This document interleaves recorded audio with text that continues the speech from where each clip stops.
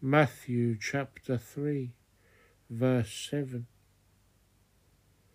But when he saw many of the Pharisees and Sadducees coming to his baptism, he said to them, Brood of vipers, who warned you to flee from the wrath to come?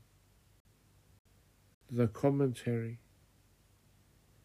In verse 7, Sadducees were members of the high priestly and land-owning class who controlled the temple and the internal political affairs of the Jews. They denied the resurrection of the dead and had no messianic hope beyond this life.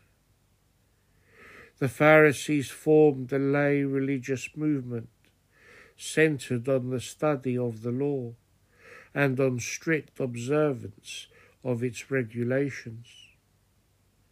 They believed in the resurrection of the dead and cherished a messianic hope, but taught that righteousness is attained on the strength of one's works according to the law, and that the Messiah would be merely a glorious man.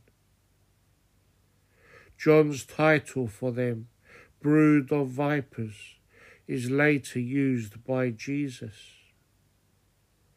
See chapter 12, verse 34, and chapter 23, verse 33. It indicates their deception and malice, and their being under the influence of Satan.